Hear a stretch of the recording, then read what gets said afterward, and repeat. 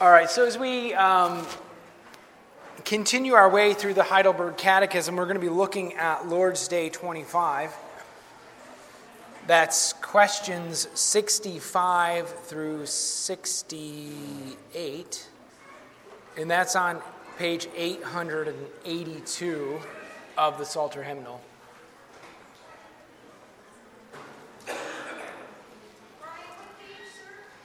Eight. Well, why don't we begin by reading these questions together? I'll ask the question and then ask that you guys respond with the answer. Question 65. It is by faith alone that we share in Christ and all his benefits. Where then does that faith come from?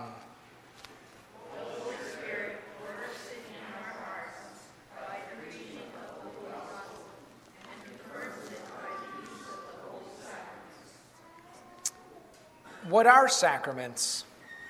Sacraments are the result of holy signs and seals. They were instituted by God so that by our use of them he might make us understand more clearly the promise of the gospel and seal that promise. And this is God's gospel promise. He grants us forgiveness of sins and eternal life by grace because of Christ's one sacrifice accomplished on the cross. Are both the Word and the sacraments then intended to focus our faith on the sacrifice of Jesus Christ on the cross as the only ground of our salvation? Yes, indeed. The Holy Spirit teaches us in the gospel and confirms by the holy sacraments that our entire salvation rests on Christ's one sacrifice for us on the cross. How many sacraments did Christ institute in the New Testament?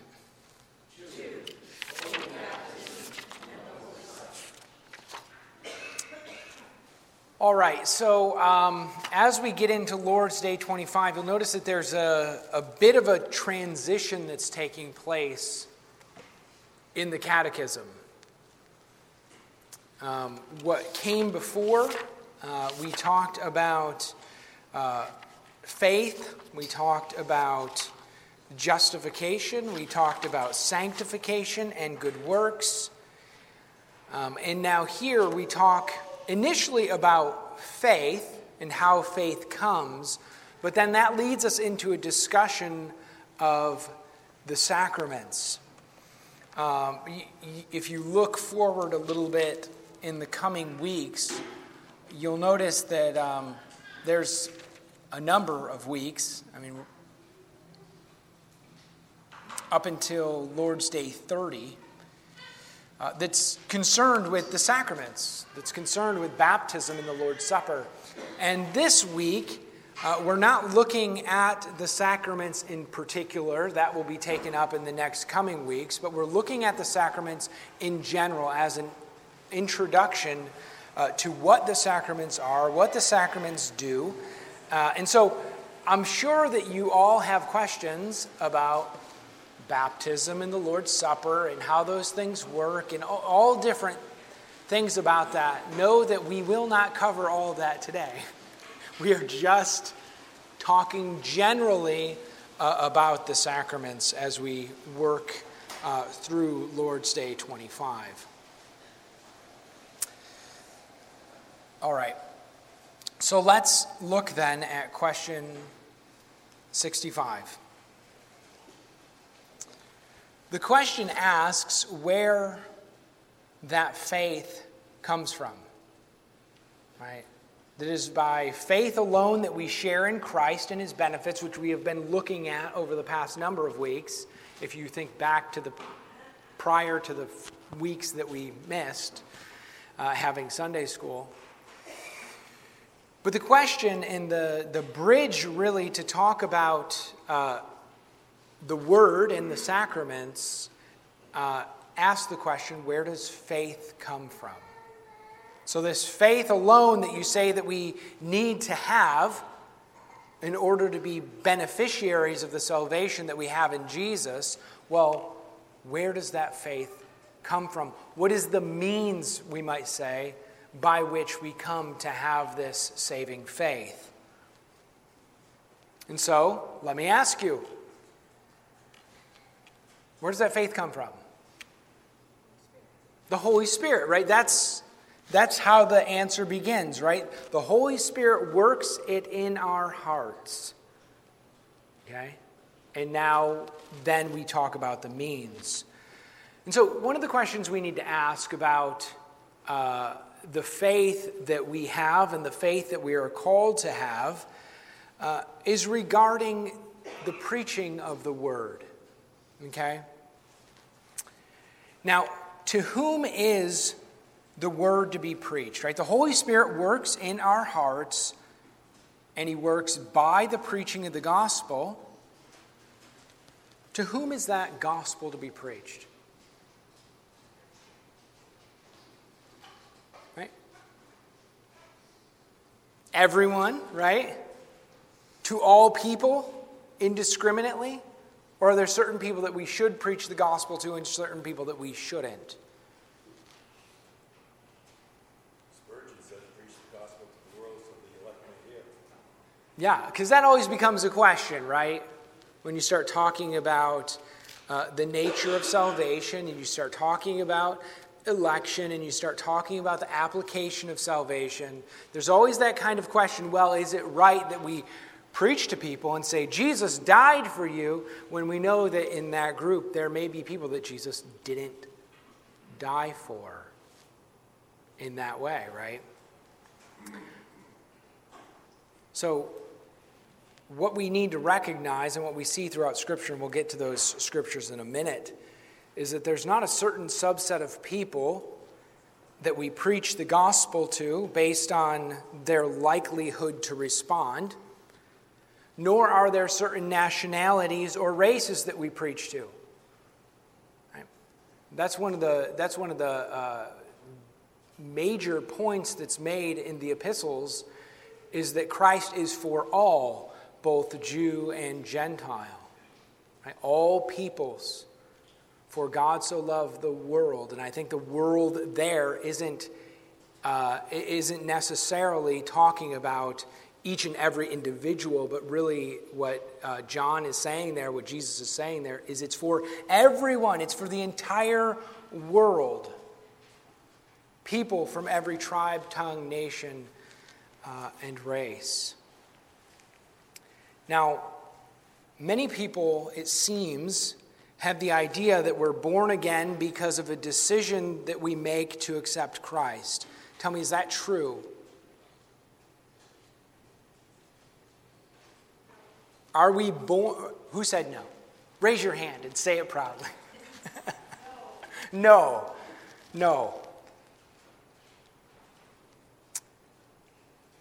It's not true. Right?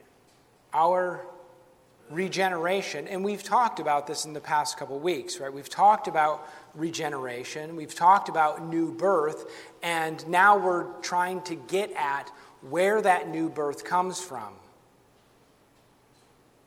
And it's not coming by a decision that we particularly make because we heard the gospel and we believed it, and therefore God revives us.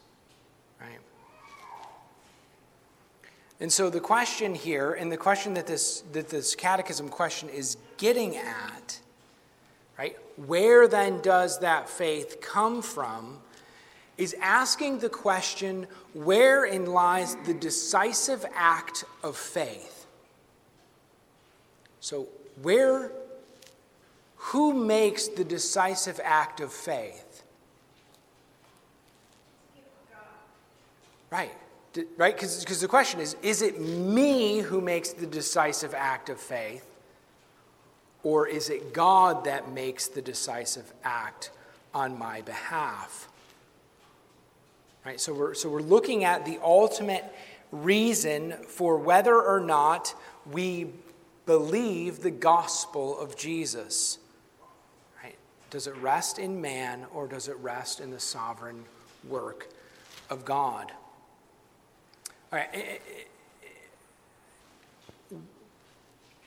If that's the case, then what sets apart the believer from the unbeliever?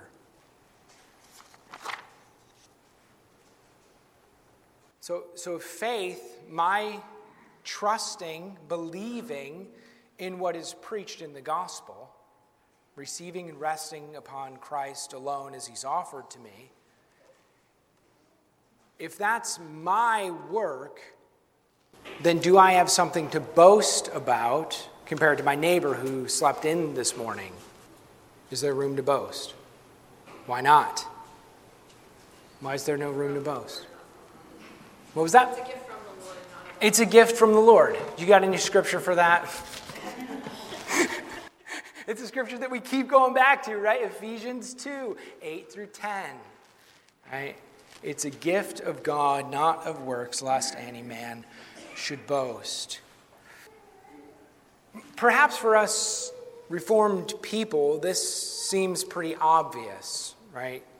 Perhaps to us, we recognize, yeah, the Holy Spirit works faith in us. That's how it works. But I don't think that's the case in a lot of places in Christendom.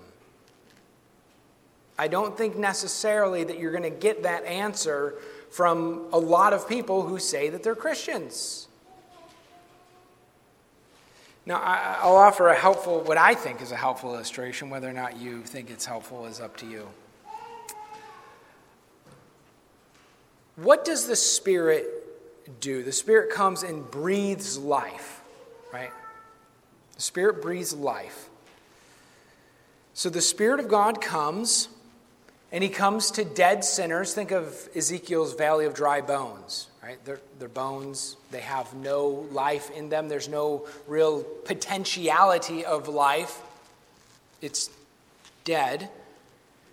But the Spirit of God comes by the preaching of the gospel that gives life in God exhaling to the person, and as a result, what happens to that person?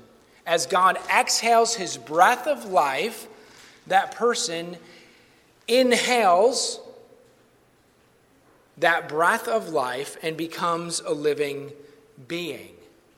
I think that's a helpful way to understand the nature of faith. As God exhales by his Spirit through the word preached, those who receive it, as the Spirit comes effectually into them, they receive it, and that reception is reception of faith. Right? It coincides with what God is doing, but God's act is prior. Right? God's Spirit goes forth. The human being who was dead, who has been gifted with that life-giving Spirit, now breathes the breath of life and continues to breathe now and forevermore spiritual breath. I think that's a helpful way for us to understand the nature of what God does in giving us new life, rebirth by his Spirit through the word preached. And so we might say then that as that exhale from God comes, the inhale from us is the act of faith, the reception of life. And we live and move in that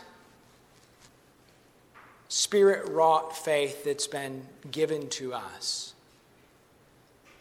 Now, I want to go two places with that in talking about how the Holy Spirit works faith in our hearts. That illustration I use, I'm not just getting it out of nowhere, but I think that it's an illustration that Scripture gives us. Genesis 2:7, if we look there, it says that, "And then the Lord God formed man of the dust of the ground, and breathed into his nostrils the breath of life, and the man became a living creature." He was not alive, and then God acted, and he was alive. Paul actually makes this connection for us. He says in 1 Corinthians 15:45, "It is written, the first man became a living being. The last Adam," who is Jesus, "became life-giving spirit." Okay, so we have the beginning of life, as we call, ordinary physical life. But then Christ comes as the Spirit to give us spiritual life for those who are spiritually dead. Now think of that in light of what Jesus says in John 3. Jesus answered him, "Truly, truly, I say to you, unless one is born again, he cannot see the kingdom of God." Nicodemus said to him, "How can a man be born when he is old?" What a good question. "Can he enter a second time into his mother's womb and be born?" Jesus answered, "Truly, truly, I say to you, unless one is born of water and the Spirit, he cannot enter the kingdom of God. That which is born of the flesh is flesh. That which is born of the Spirit is spirit. Do not marvel that I have said to you, you must be born again. The wind blows where it wishes.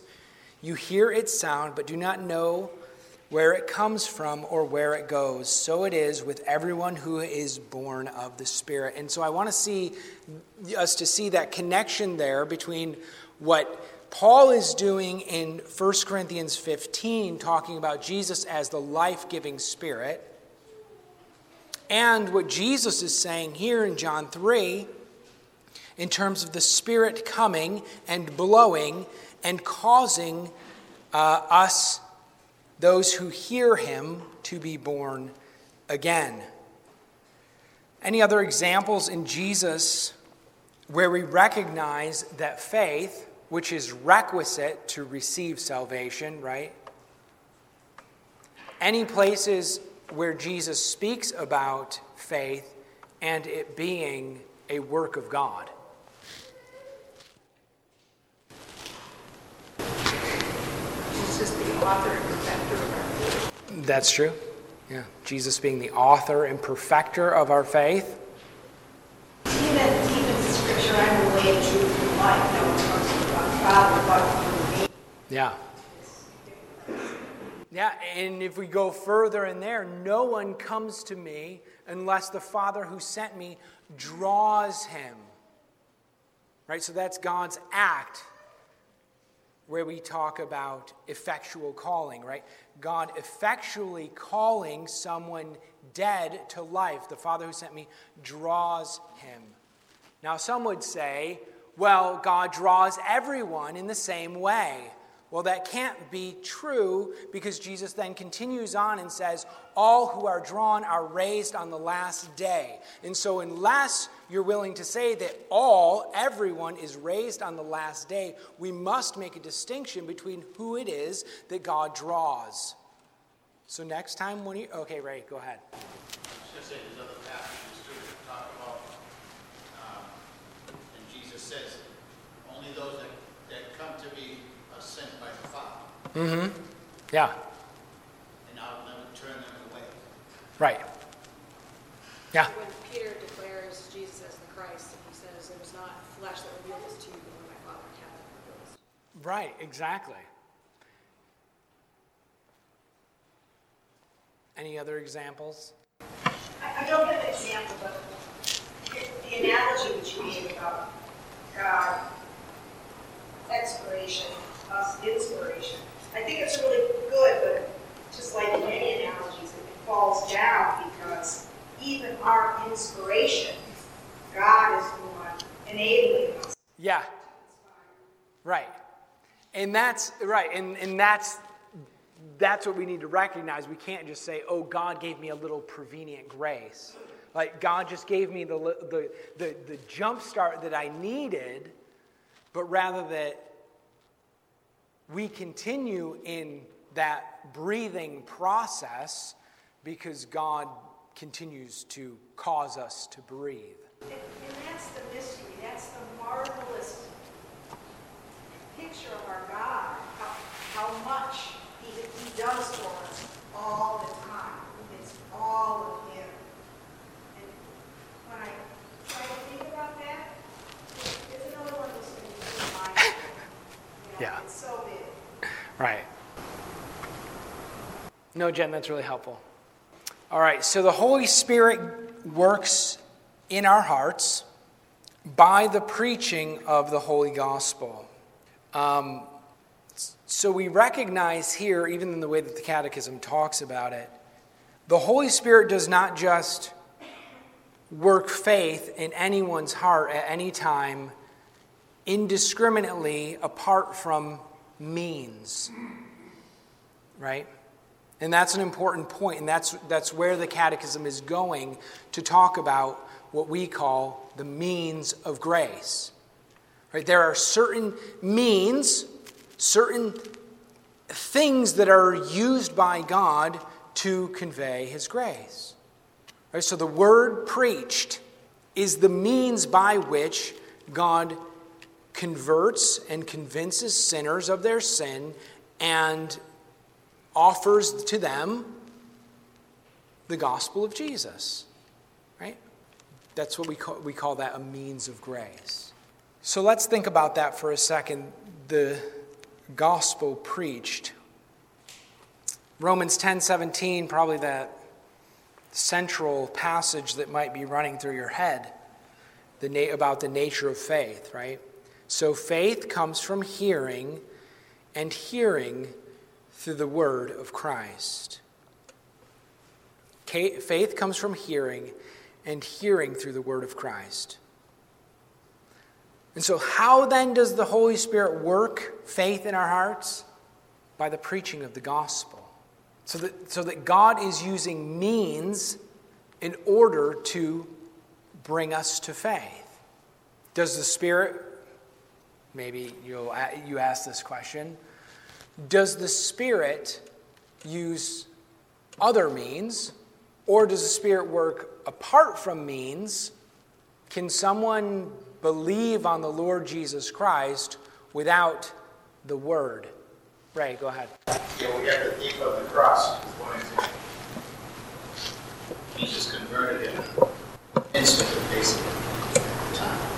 Yeah, but there's some content there, right? There has to be some content there to recognize who Jesus is, whether he heard it before or whether Jesus said other things to him as he's on the cross. So he was being crucified right next to the Word incarnate. Yeah, so.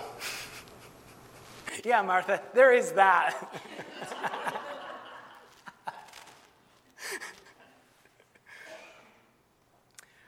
But I think that what we need to recognize here is that the Spirit is not, we need to be careful to say that the Spirit is bound to the Word in some subservient kind of way, but recognize, as our own confession says, ordinarily,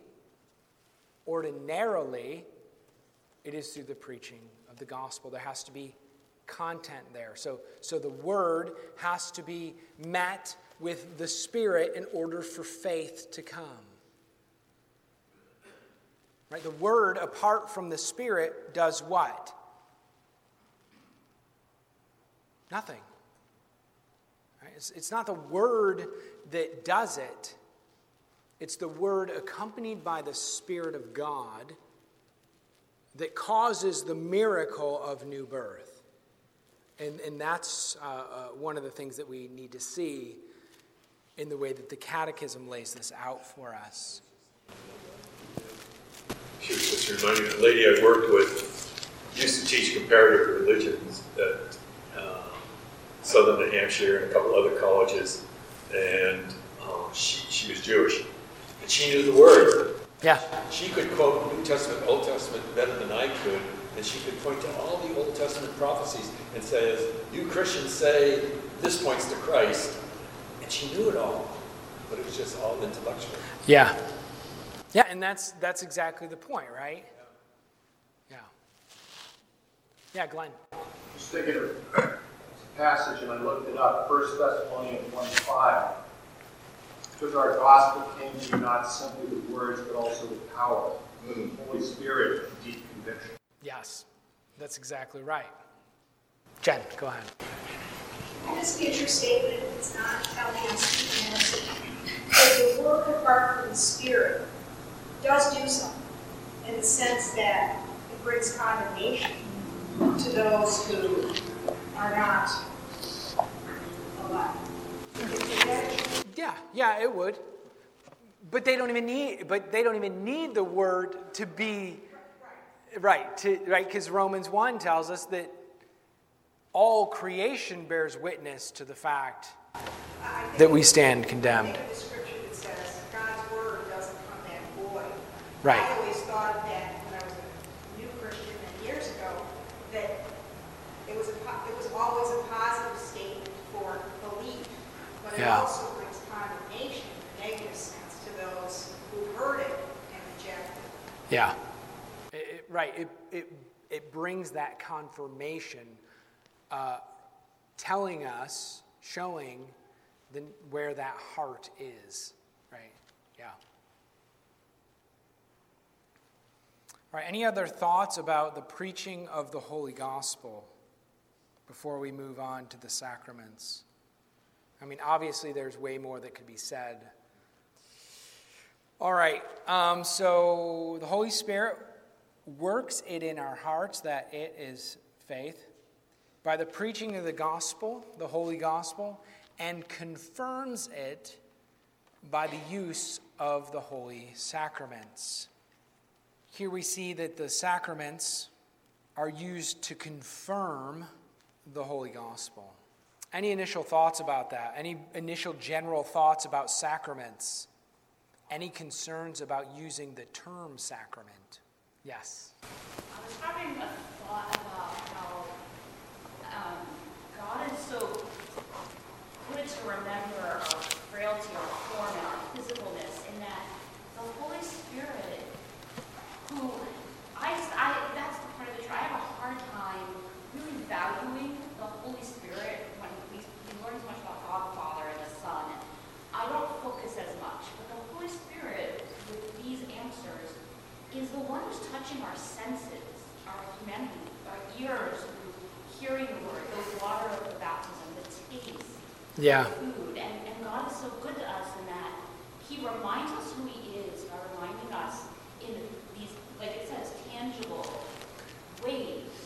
And I'm trying to now remember that is the Holy Spirit who's confirming that. And to try to get a better grasp of an understanding of the triune God that way. Yeah. No, that's exactly right, because the sacraments aren't declaring to us anything that the gospel is not already declaring, right? There's not some different kind of grace that's tied up in the sacraments. But rather, and I think that I like the way that Heidelberg talks about them as confirming, right? They're confirming the gospel to us. Right? We often talk about the sacraments as being visible words. Right? Because apart from the word, we'll use the words of institution when we do a baptism or when we do the Lord's Supper. Because we recognize that the sacraments are inextricably tied to the word.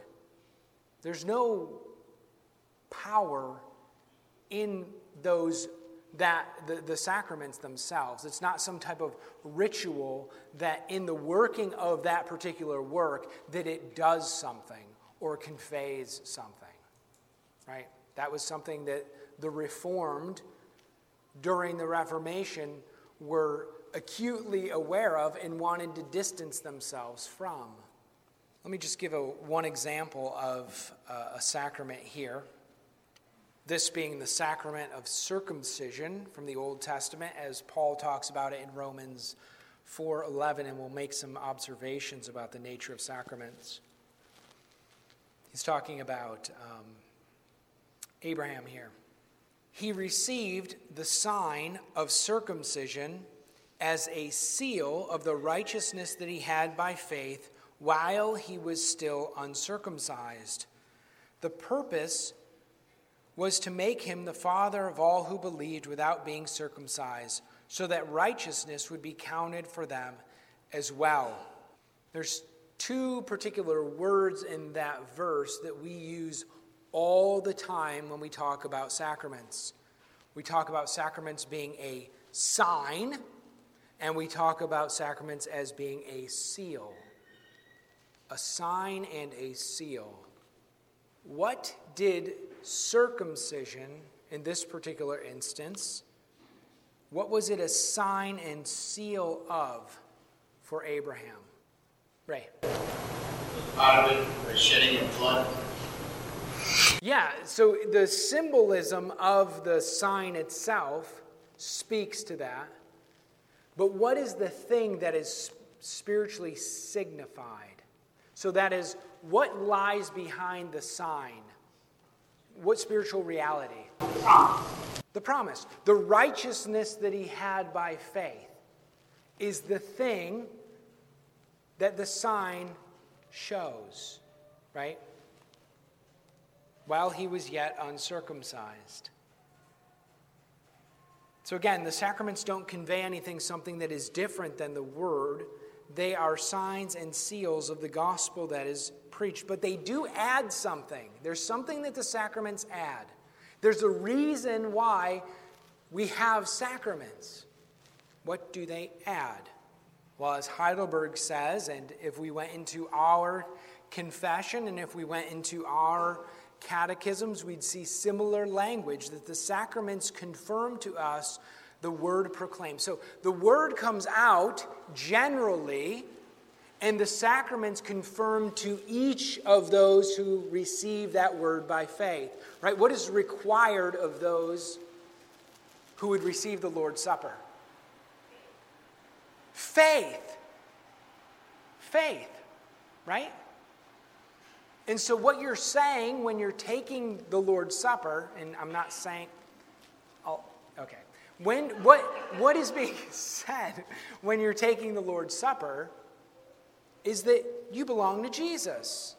That's what's being confirmed upon you. The word that I just heard is God's word to me. Not because I said it's God's word to me, but because God says it's God's word to me. And I receive it by faith. And so, simply, the sacraments provide assurance and reassurance that we belong to Jesus. And like you were saying, it does it in these sensible signs, right? It does it in the simplicity of water. In the name of the Father and of the Son and of the Holy Spirit, right? It does it with bread and juice, or bread and wine, right? Ray. Say that the Catholic Church uses baptism as a sign and seal that you'll go to heaven. Like guaranteed a spot. Yet circumcision and baptism really just say you're part of the covenant children of God. It doesn't save you. Well,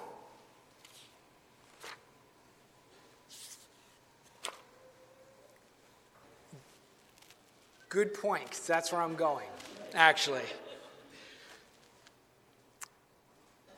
So I want to talk about, for a second, and I know we're getting short on time, the sign and the thing that it signified, right? The sign of circumcision and what it signified was righteousness by faith. Okay? Westminster Confession of Faith 27:2, there is in every sacrament a spiritual relation, a sacramental union between the sign and the thing signified, whence it comes to pass that the names and effects of the one are attributed to the other. So here, Ray, this is what I was thinking of when you said that. 1 Peter 3:21, baptism, which corresponds to this, as Peter's talking about the ark and those saved through the waters of judgment in the ark, baptism, which corresponds to this, now saves you. Not as a removal of dirt from the body, but as an appeal to God for a good conscience through the resurrection of Jesus Christ. How can that be? Baptism, which corresponds to this thing that I was talking about, it now saves you. Uh-oh, we got a problem here. No, this is what the Confession of Faith talks about when it says that there is a spiritual relation. There is an interpenetration of the sign and the thing signified, so that there is a sacramental union. Now, we don't get a definition of, well, what is a sacramental union? We have to look at what Scripture says about the things signified, that is salvation in Jesus, and the sign itself, that is baptism and the Lord's Supper, and recognize that there's an interrelationship between those things so that you can rightly say that baptism now saves you. Because we recognize that there's a correspondence between the sign and the things signified. Now you're going to say to me, well, you're just talking in circles. No, kind of. I recognize that. But we have to hold these things together in our minds. There's nothing else in this world like a sacrament. I cannot do a liturgical dance up here on Sunday morning, which I don't think that you guys would like that much. Not only because it would be awful, but it probably wouldn't be decent and in good order. But I can't come up here and do a liturgical dance and say that, oh, this is a sacrament, because the Scripture doesn't give me any promise tied to it, right? But these sensible things, the water and the bread and the wine, to them is tied promises.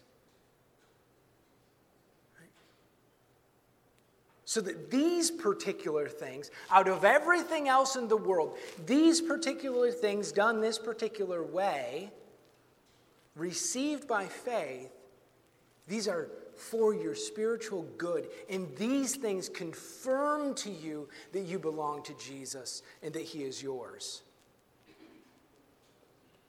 Right? It's an extraordinary thing. There's nothing else like it.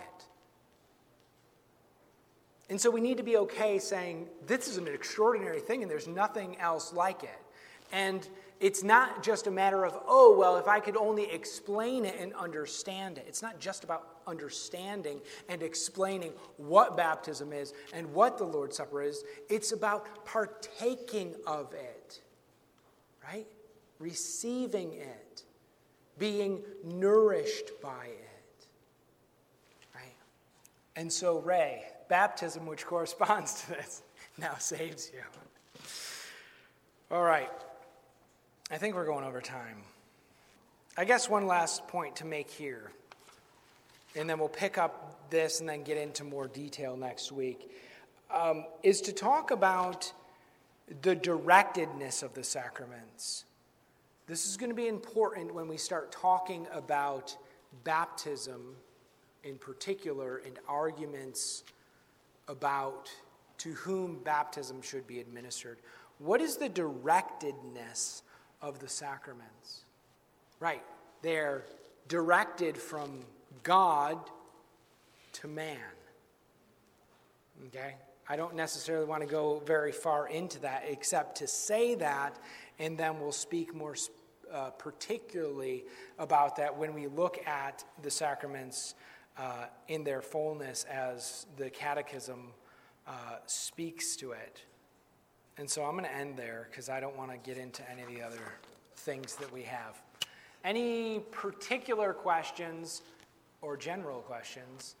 I know I kind of leave you hanging because we didn't get into the particularities, but that's not my fault.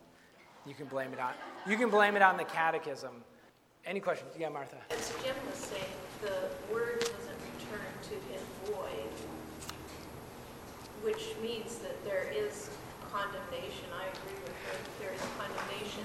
The sacraments also bring condemnation. Yeah. If you eat or drink unworthily. Yeah, that's exactly the case, right? So in the Lord's Supper, there is the warning, and if you eat and drink unworthily, you're guilty of the body and blood of Christ, right? The same thing's true of baptism, just as it was true of circumcision, right? That for those who don't lay hold of the promise that has been placed upon them, that sign is not a sign of blessing, but becomes then a sign of curse, right?